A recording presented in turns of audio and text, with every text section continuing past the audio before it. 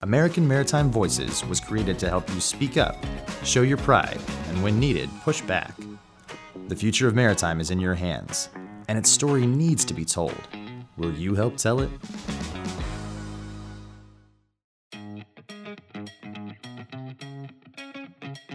Welcome back to the American Maritime Podcast, powered by Bigwig Podcasts. We're glad to have you aboard. I'm your host, Sada Fuentes, and today we're excited to have back the 25th Commandant of the United States Coast Guard, Admiral Paul Zumkoff. Admiral, welcome. We're so glad to have you. Well, thank you, Sarah. Thank you for having me. Sure. And, first off, I'd like to start off by thanking you so much for your service to this country and for your continued dedication to American maritime and to being a thought leader when it comes to American maritime. Oh, it's certainly an honor to serve, especially alongside the great men and women of the Coast Guard. Yeah, they're really wonderful. So our audience knows from your last visit that you live in Hawaii.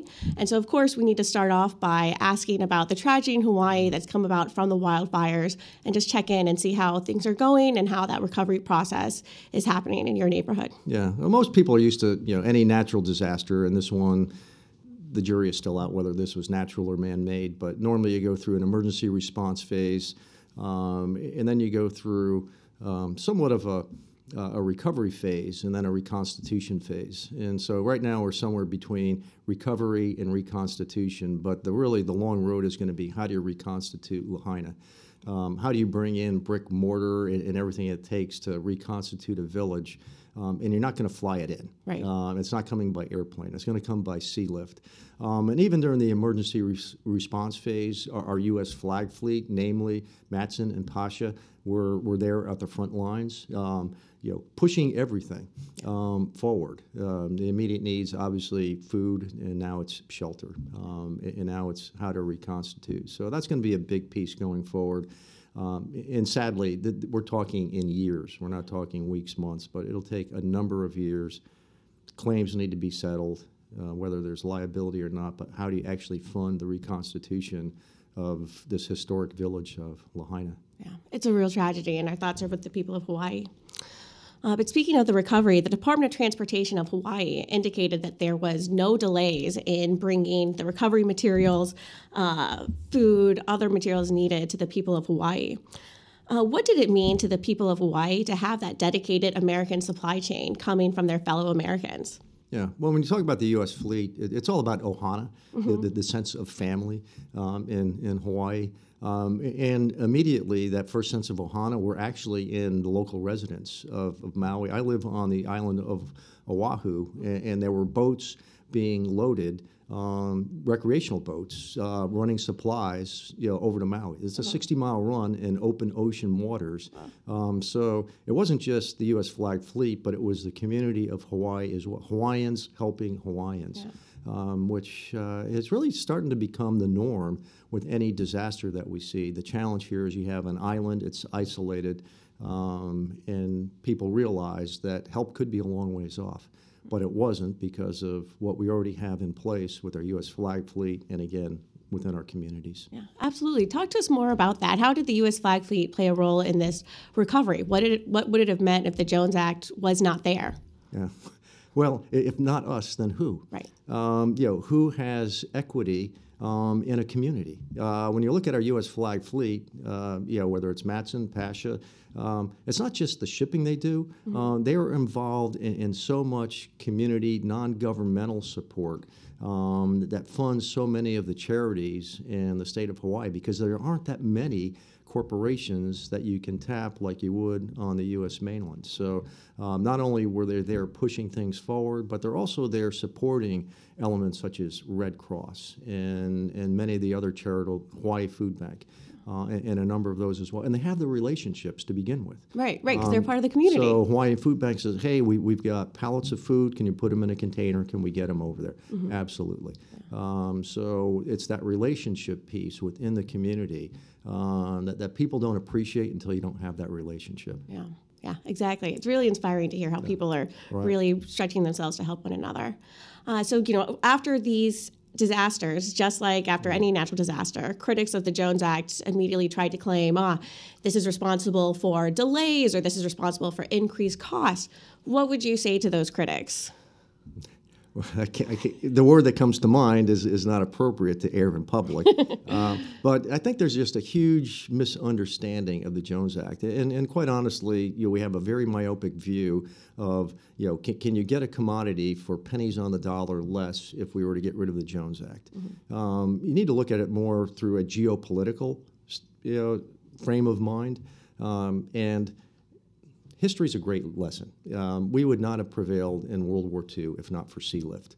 The highest number of casualties during World War II were our merchant mariners. It was sea lift. We're pushing out a Liberty ship nearly every single day to provide that strategic lift. Today we're down to about 5 Jones Act shipyards. And so we are very vulnerable. We have a fleet right now of about 178 Jones Act ships, and obviously we can charter other ships. China has over 5,000. To me, that's a big concern, that we are really looking this through a myopic economic lens, and we're not looking at the bigger picture. So let's say we have a global conflict. Sea lift is going to be just as critical in that environment as well. And right now, the United States is ill-prepared in that environment. So we need to think longer term, and we need to look at the whole picture and not just through one lens. Welcome to American Maritime Voices, your place to be heard. As part of American Maritime, you are critical to moving and securing our country. And now you can help tell the story of maritime and be part of key decisions that affect it. American Maritime Voices was created to help you speak up, show your pride, and when needed, push back. It's free to become a voice, and we'll keep you informed of what's happening in Washington, so you can help change the course of issues that matter most to you. As a voice, you'll get monthly updates, have access to podcasts and videos, and receive action alerts when your voice is needed most. The future of maritime is in your hands, and its story needs to be told. Will you help tell it? Faith in the news media has been challenged, making it even harder to get stories told. The Friday Reporter podcast was created to help audiences better understand the media by hosting journalists who will answer the questions to which we need answers. Join me every Friday to hear more. And so what would life in Hawaii, particular as a non-contiguous state that's totally dependent on that kind of maritime capacity, what would life in Hawaii be like without the regular dedicated service of American Maritime powered by the Jones Act? Yeah. So if you look at the global supply chain, and all these economies are interdependent. U.S., actually our number one trade partner through Bloomberg now says it's no longer China, it's Mexico. Our top 3 partners are actually Mexico, China, and Canada. Very much North American, obviously north and south. That's a land bridge, but our maritime bridge with China. So when you look at some of the, not just rhetoric, but some of the behavior that we're seeing in China, not playing by the rules. Right now there's a barrier on Scarborough Reef, which was well within the economic exclusive zone of the Philippines, and yet they're telling Philippines, we've blocked off access to your island. Right. If that were to happen in the United States, that would be tantamount to an act of war. But what we're seeing is not playing by the rules with China. And when you start looking at the international maritime community, they look to the United States. Right. Not only abiding by the rules, but really being the protector of maritime governance as well. We have no colonial aspirations in the countries whose sovereignty that we help protect. When you talk about freedom of navigation, it's really about protecting the global commons. Right. So right now, what I see as a concern is China's usurping of the global commons to their unilateral good. Yeah. Let's talk more about China. Obviously, what they're saying, what they're doing is all about becoming a dominant maritime power. How can American maritime capacity respond to that? How is it a barrier to those aspirations? Yeah. So, you really have to look at, when we talk about maritime security, you can't just look at it through a military perspective. You also have to look at it through an economic one as well. Honestly, the U.S. and Chinese economies are very much interdependent. It's in our mutual interest to make sure that we have a free and open, global commons. And we certainly endorse that. Not only do we endorse it, we enforce it. Today we have not just U.S. Navy, we have U.S. Coast Guard ships in the East and South China Sea, advancing freedom of navigation. And so we see a trading partner that's speaking out of both sides of their mouth. At a point in time where there's some tremors in the Chinese economy. We're seeing it in the real estate market, not unlike what we experienced not that long ago. And there's excess capacity in housing, and a lot of that economy was driven by new construction, and now they're defaulting on multi-billion-dollar loans. And so there's a disturbance in the force right now in China. We might want to step back and say, applaud, hey, great, your economy is failing. But what's bad for China could have economic reverberations here in the United States as well. So we need to be careful of how we react to China's challenges that they now face economically. Right. I mean, the way that you're telling it, it just sounds like it's important that we don't become too dependent on Chinese shipping services, especially for these non-contiguous states, so that way they're not dependent, they don't have to be a victim to whatever happens in China, and can really depend on their fellow Americans, American capacity to really make sure that they don't have those supply chain interruptions that we saw during the pandemic. Right. What would America look like if we did not have the Jones Act? That's a scary thought to ponder in your mind.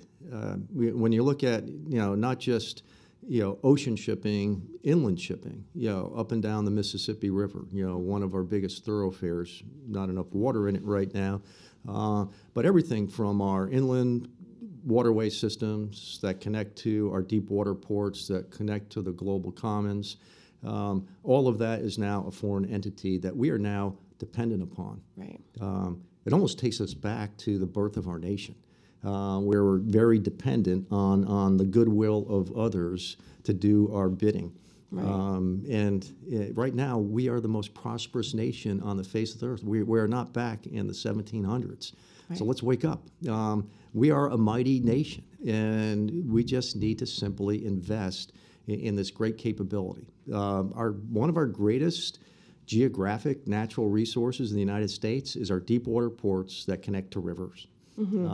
Any other nation probably looks from outer space on the United States with envy, says it's not fair. They've got rivers and they've got natural deep water ports that connect to the global commons. That's something we don't have. But boy, if we can find our way to weasel our way into that network, wouldn't that be great for us? Right. And so I don't think we want a potential adversary, doing our bidding, working in our inland waterways, moving especially dangerous cargoes through metropolitan areas. It raises all sorts of red flags in terms of the risk that it exposes our U.S. citizens to. Yeah, absolutely. Not to mention the Coast Guard, who is responsible for checking all of these ships and making sure everyone's compliant and the background with everyone. And, the Coast Guard is already stretched so thin with 11 statutory missions and a workforce about the size of the NYPD. What would the impact on the Coast Guard specifically be without a Jones Act? Yeah. Well, I think without the Jones Act, we no longer have U.S. licensed mariners. That starts to deplete. And then who are these people that are now, we're dependent upon for our global supply chain? We have security measures in place. We have the transportation worker identification credential. So we have a pretty good idea. We know who our people are. Right. Less certain in terms of who are these other mariners, to the point where, crew members are not allowed to leave the ship. So you have that aspect of the human component, which weighs huge. Right now, our shipbuilding, Navy, Coast Guard, dependent on U.S. shipyards, which is written into the Jones Act. Do we want a foreign builder to build the next Ford offshore patrol cutter? Right. Do we want a foreign builder to build the next ballistic submarine? There's a huge learning curve that goes into shipbuilding. And if we divest of that, you may not ever get it back again. Right. There's a lot of lost knowledge, a lot of lost skill set, a lot of lost waterfront property that gets snatched up. It could be a real challenge. And these are meaningful jobs. So huge impact on the workforce as well. And again, what would the United States look like without a Jones Act? Again, we're using economic sanctions as a strategic lever to influence international behavior.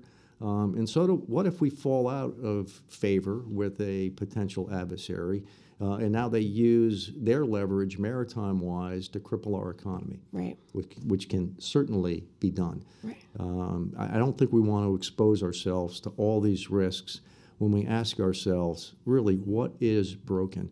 When I look out over look in the rearview mirror, the cost of shipping has remained pretty much steady. A few ripples in terms of cost of fuel, which is probably one of the biggest drivers in shipping, but it's pretty much a constant. But what's really critical is the reliability of that supply chain. When I look at the supply chain from Jacksonville, Florida to the Commonwealth of Puerto Rico, it's like a bus schedule that runs on time. Yeah. And it's no different between LA, Long Beach, Oakland, Hawaii. And Hawaii is really a hub for a lot of Oceania and the outlying islands of Hawaii as well.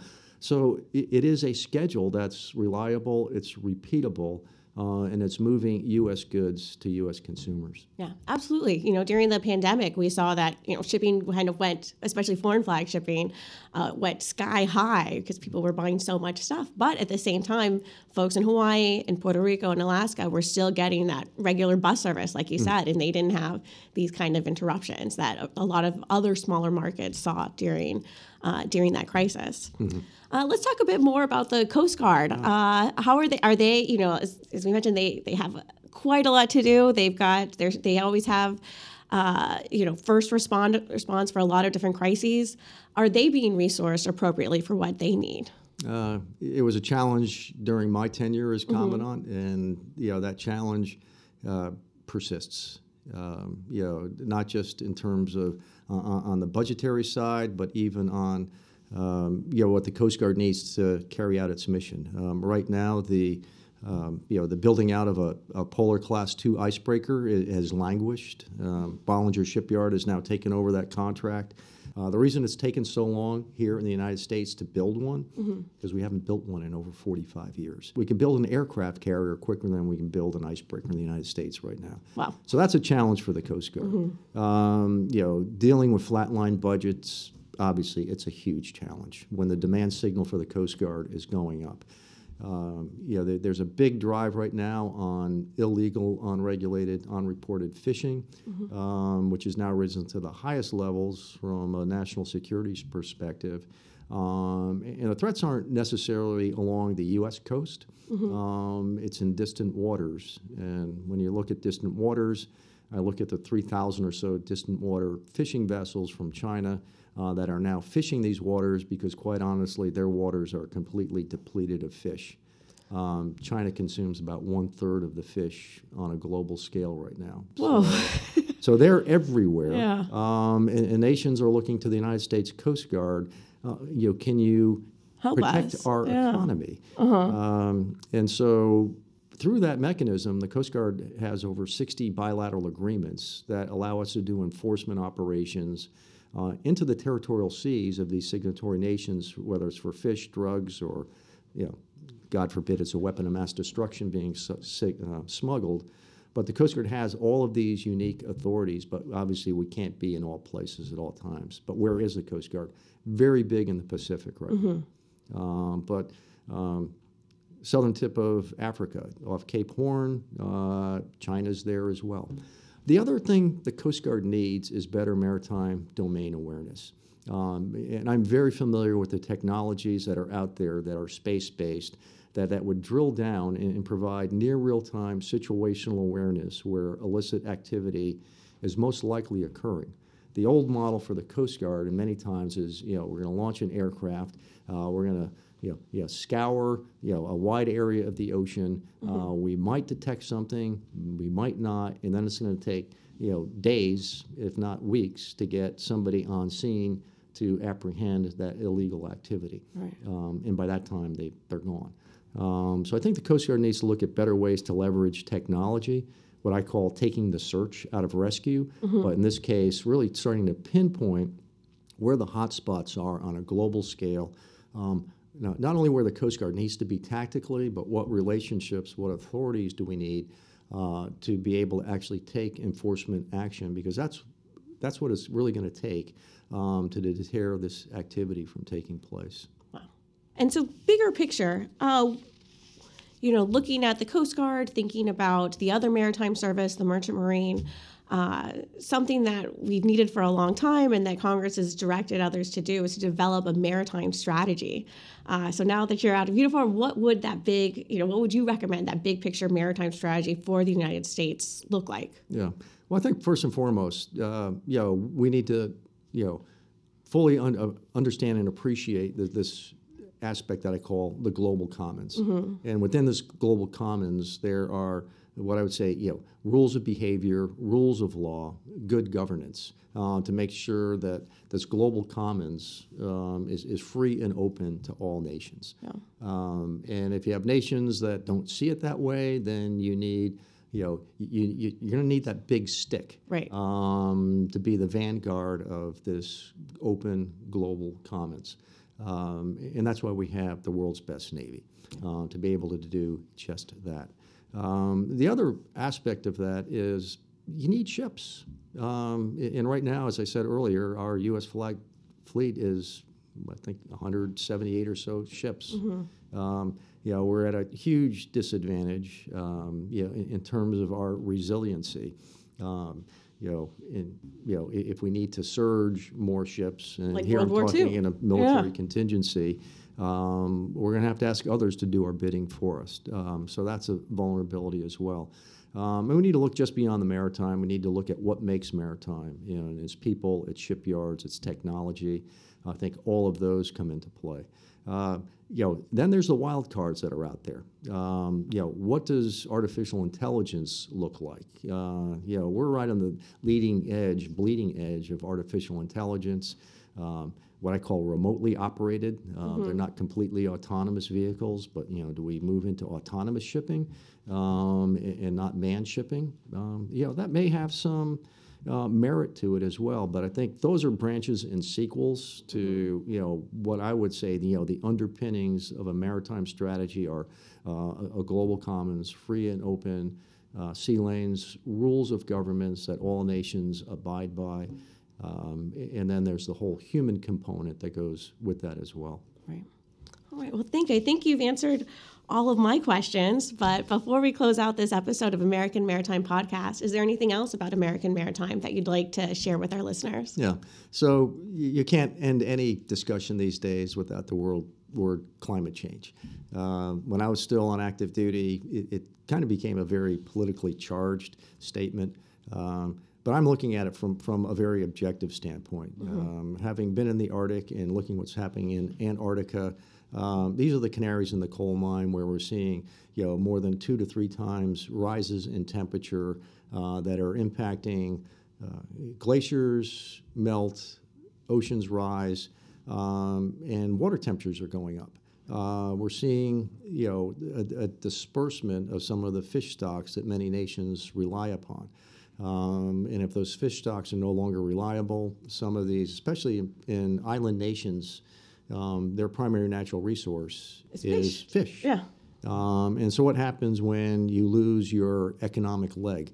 It's no different than what we're seeing in sub-Saharan Africa. People vote with their feet and they leave. And now you have, economically driven, climate-driven, migration, whether it's from a rising sea and your nation is now underwater.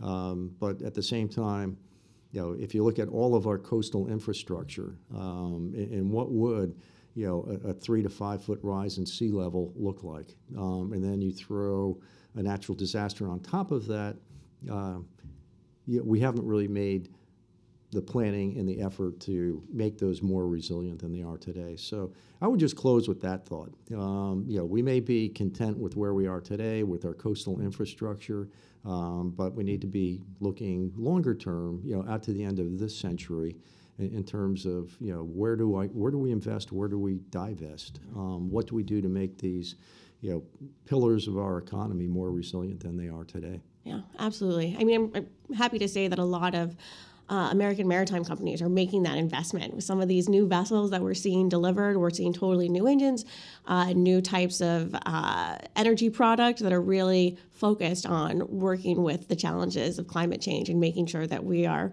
ready for that, because it's really important, like you said. Thank you so much for joining us, Admiral Zukoft, and thank you again for your service to the nation. We really are so grateful for everything you've done and for your leadership of the Coast Guard and maritime generally. Thank you. Thank you.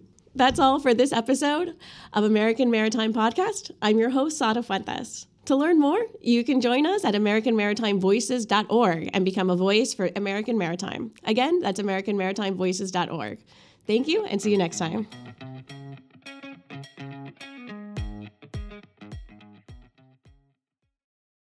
On any given day in Washington, policy proposals are created, debated, and decimated by tens of thousands of people and organizations working behind the scenes. On 80 Proof Politics, a guest and I will visit a DC watering hole and distill the art of advocacy by pulling back the curtain a bit and taking a look at how they play their part in the sausage factory we call our federal government. So if you're at all interested in how the sausage is made, pull up a chair, grab a drink, and join us. After all, what goes better with sausage than a tall, cold one?